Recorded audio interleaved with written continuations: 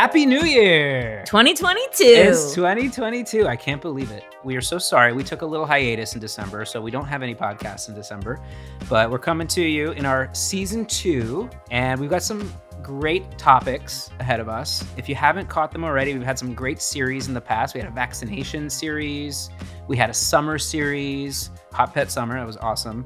Well, I think what's really important to note is that Andrew has had 3/4 of a 6% beer, and he is rosy-cheeked and really loving his life right now. It's Friday. I'm having a good time. And he's not practicing medicine, guys. Just want you to know. And if you're just joining us for second season, we want you to know that we love local beers. We love local businesses. And today we're drinking Conshohocken Brewing Company, which I have been to and can walk to with my dog. And this is their You Can't Catch Me gingerbread ale. Not bad. Really not bad. Not bad. 2 out of 3 people on this couch kind of like it.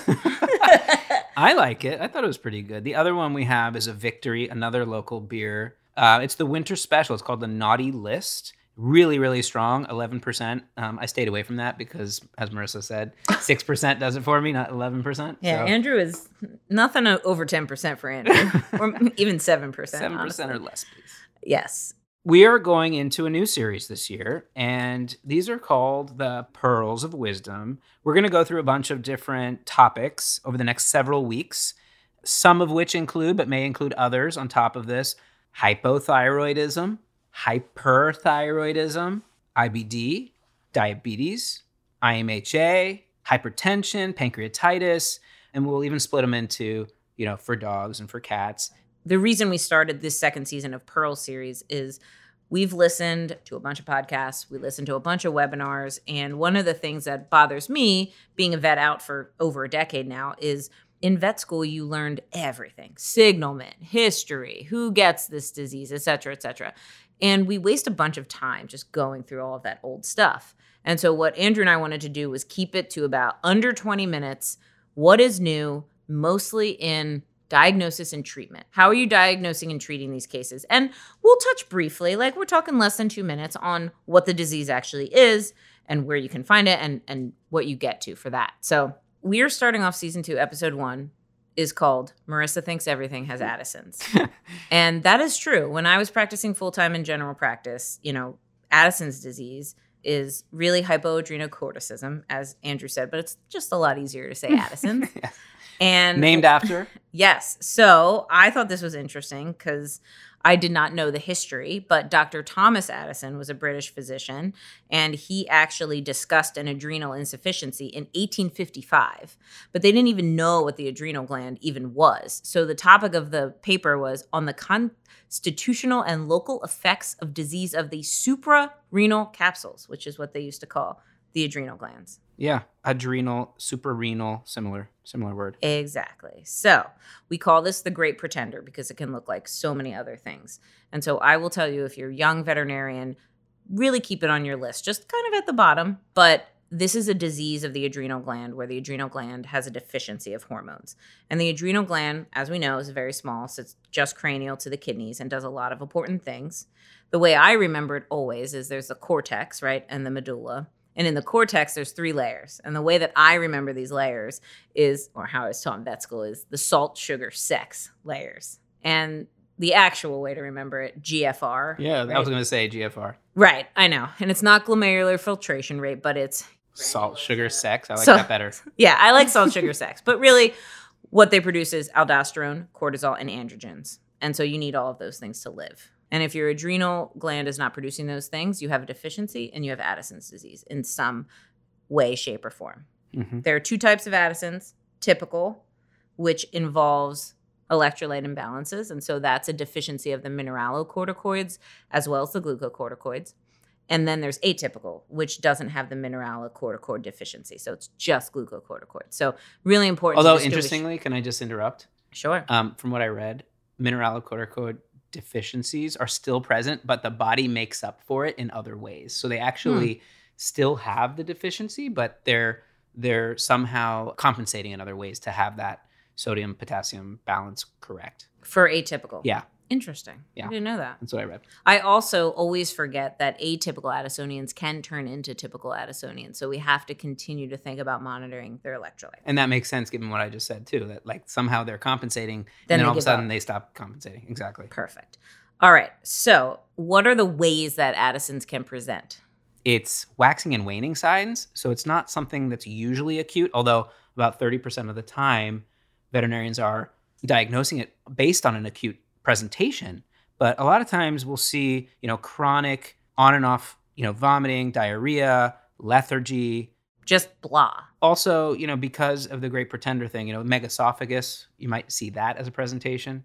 So anytime you are diagnosing a megaesophagus, you should be checking for Addison's. That's a good point. Oftentimes, the signs are pretty vague. Right. So yeah, there's obviously, like you said, the chronic, like waxing and waning signs. And that's where I start to think that everything has Addison's, right? Think about it. Glucocorticoids manage stress and they protect and maintain the GI tract. So if you start to see these chronic waxing and waning GI signs and you can't figure it out, run a baseline cortisol, right? And then you have the acute Addisonian crisis that we all fear for these dogs, right? Where they show up in hypovolemic shock, Right? Because they can't balance their electrolytes and they become acidotic. Just to back up, typically you'll see it in younger dogs. But you can see it in older Yeah, dogs. the literature says, 4 to 5 year olds are most common, but yeah, you can see it in any age. Bearded collies and poodles overrepresented, Poodles. and females overrepresented, about 2 times as many as males. Interesting. Okay. So what are we doing to diagnose this? Yeah, I think you're first going to run some basic blood work. You're going to run your CBC and chemistry, and if it's pretty typical Addison's, you're going to see a sodium-potassium imbalance. So if you see a sodium-potassium imbalance of under 27, you're higher likelihood of this being the issue.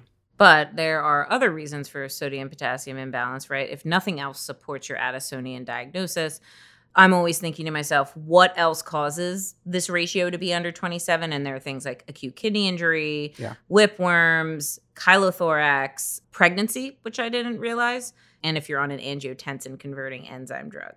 So what other things can you see in the chem that are supportive but not definitively diagnostic? So you may see an elevated creatinine and BUN, although typically you don't see PUPD. You can. You can, but you usually don't. Yeah. Because they're usually very dehydrated. Mm-hmm. Hypoglycemia? Absolutely. Hypocholesteremia, hypoalbuminemia, high calcium and elevated liver enzymes are possible. In the CBC, something that can point you to it is like an absence of a stress leukogram, right? Because the body cannot react. It needs cortisol to react and cause a lymphopenia. So if you aren't seeing that in a dog that's super sick, that can help you. You can also see a mild to actually severe anemia in these dogs, but none of these things are definitively diagnostic. I continually wish that our wellness blood work had a baseline cortisol in it, but it doesn't. And so baseline cortisol would be my next test. And if it's low, it's suggestive, right? Yeah. And so you have to go to the next test. But if your baseline cortisol is over 2, you can rule out Addison's disease. So you can stop there. But what if it is low? What if it's under 2? What's the next step to definitively diagnose? ACTH stim. Absolutely. And how do you perform it? You collect a blood sample into a red top tube. You administer 5 micrograms per kilogram of the synthetic ACTH. And we want you to avoid use of compounded formulations. So after an hour, you collect a second blood sample, and you're going to submit them both for cortisol measurement. So what are you expecting in an Addisonian, and what are you expecting in a normal patient? Well, ideally, if you were normal, you would actually respond and your body would secrete cortisol. But if you can't secrete cortisol, you're not going to be stimulated, hence ACTH stim, and so you'll be low. This is the definitive test on the ACTH stim. And the great news about it is your lab is going to give you all of those definitions. You don't have to interpret it yourself, pretty much.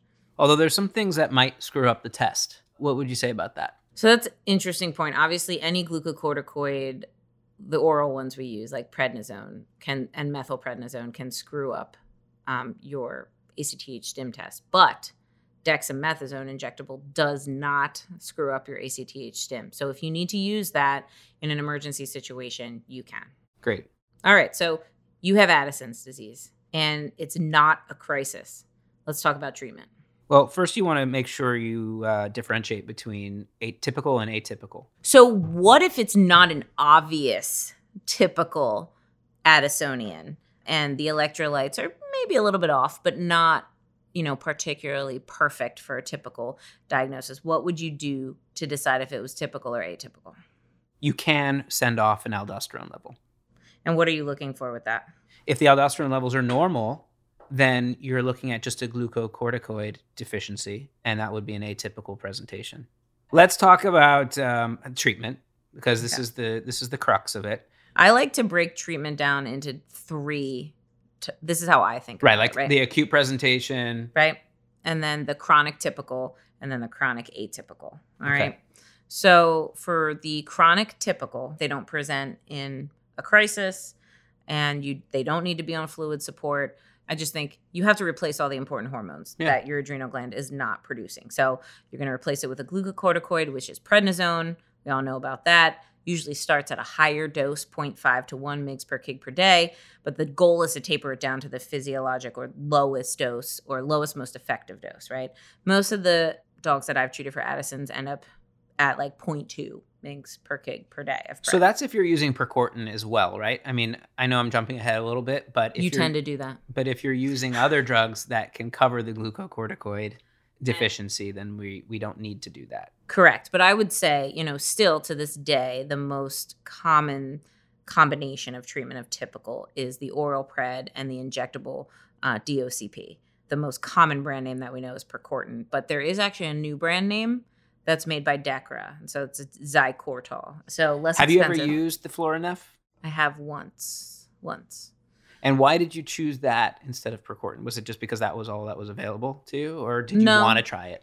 No. So the owner couldn't bring the dog back in repeatedly for injections every month, and so we tried that. And so there is an oral mineralocorticoid, and that actually also has a little bit of glucocorticoid activity in, which I think is what you were hinting at earlier, right? If you use fludrocortisone, you get glucocorticoid and mineralocorticoid coverage. However, specialists, still to this day, think it's harder to regulate Addisonian dogs on fludrocortisone because you may need more mineralocorticoid support, but then you get the side effects of the glucocorticoid support. So you can't actually manipulate it because it's combined in one. And usually, if you're giving that, you have to monitor the electrolytes for several weeks after starting it just to figure out the right dosing, and it's more of a pain in the butt than just using Percortin and Pred. Right. So just to recap, for typical Addisonians, we're most likely using oral prednisone, tapering down to the lowest, most effective dose, that's physiologic, and then injectable DOCP, which is a mineralocorticoid supplement. And usually we start that, it depends. I don't know what you found in your research, but obviously the label, which I'm most familiar with using, is like 2.2 mg per kg IM or sub-Q. But some of the specialists I read were starting much lower, like 1.5 mg per kg IM or sub-Q. But the monitoring is the most important, which we'll get to later. Yeah, I would just look it up before I give it. We are a very practical podcast here. I don't memorize that stuff. I would just look it up. All right, so for the atypical presentations, we can skip the whole Percortin thing, which is great, and you just use the prednisone. Yep, same doses. Awesome. Yep.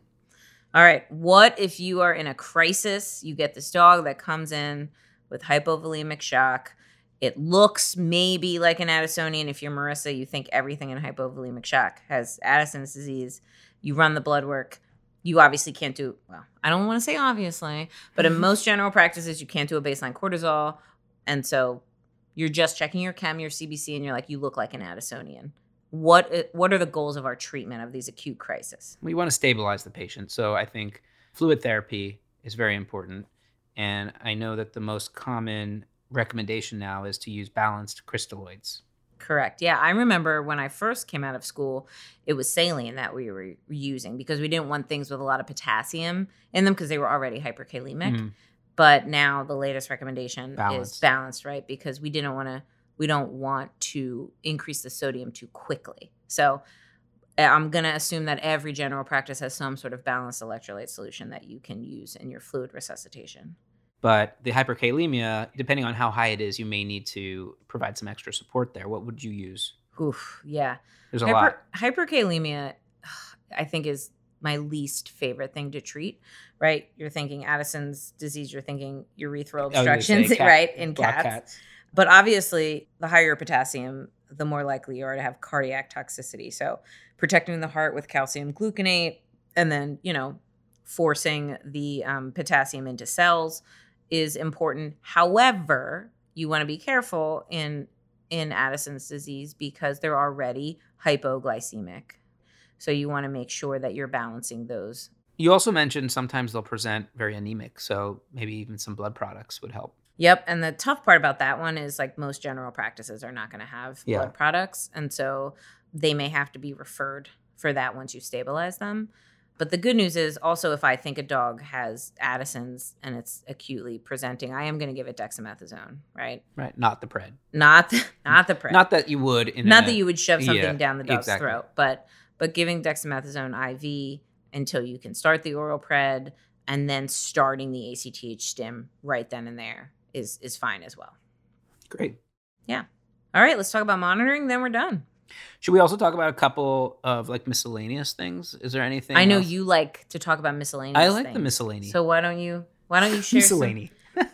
Why don't you share some miscellany about the Addison's disease? So one thing that I read was that there are certain breeds, they call them the Pacific Rim breeds. You know them best as Akitas and Shibas, and they just, normally physiologically have a hyperkalemia. So sometimes if they present with these kinds of things and you see hyperkalemia, you might think, oh my God, this dog has Addison's. But if you run the ACTH and it's normal, it's not. What about their baseline cortisol? That'll be normal too, right? It should be. Yeah. Cool. All right. So you've started the animal on its monthly Percortin. You got the pred dosing right. What are you monitoring for and how often? So I think what's really important first off, and you guys all know how excited I am about client communication. It's very important. And it's not just about communicating with the client about what's going on. It's about communicating with them about what they need to do in the future. And monitoring for Addison's disease in the beginning can be pretty intensive. And so I usually always recommend giving out a treatment plan that goes over the first 3 months of treatment. Because if you're a typical Addisonian, you're going to check the electrolytes at 14 and 25 days, right? So you started on the pred orally, you've given a Percortin injection, you're going to check the electrolytes at 14 days. If the electrolytes are still abnormal in Addisonian ways at 14 days, you're going to increase your Percortin dose by 10 to 15% at the next dosing time, which is the 25-day mark. If it's abnormal at that time, you're going to decrease the dosing interval by 1 to 2 days. So you may be giving it less than 25 days at a time. If it's all normal, you can usually, and in my anecdotal experience, often extend to 28 days. And then you're going to do electrolytes. The moon cycle. The moon cycle. Precisely. And then if it's normal, obviously, then I would check it at the next Percortin dose as well for 3 months and then every 3 months for a year. If it's atypical, obviously, we're going by an absence of clinical signs, really, and how the dog is doing. But also, like I said earlier, they can become typical. And so in the beginning, you do still want to recheck their electrolytes. So 14 days after you diagnose them, every month for 3 months, then every 3 months for 1 year. So there is a lot of monitoring, and I think it's really important to communicate with the owners about signs they're looking for, how important it is to monitor. Maybe we should put in the monitoring in our show notes. Andrew, I would love if you would manage our show notes. Let's and do put all that. of the things in the Let's show put notes. that in the show notes. You so know, if you guys are listening to idea. this and you're like, oh my God, Marisa just spoke a mile a minute. That's pretty normal. It was just a lot for me. Having finished my beer now, it just seemed so like a lot. sorry for your 6%. It just seemed like a lot. So sorry for your 6% beer. I'm going to need to see that in the show notes. For 2022, I think Andrew's resolution is to become less of a lightweight. And do more push-ups. And do more push-ups. All right, everyone. Thank you for listening to this season 2 episode of the Indie Vets Happy Hour. Please tell your friends, all of them, anyone who loves pets, vets, techs, anyone in the general public, please tell them about our podcast. We definitely keep it real and we try to be pretty down to earth. It's short enough to listen to in your commute, especially if you're an indie vet, because we know you're commuting. Thank you for your help everywhere. If you like us, please leave a review and make sure to subscribe so you can be alerted whenever we have a new episode, which is usually the 1st and 15th of every month. However, we're trying to get more to you quicker. So Stay tuned. Cheers. Cheers. Queen.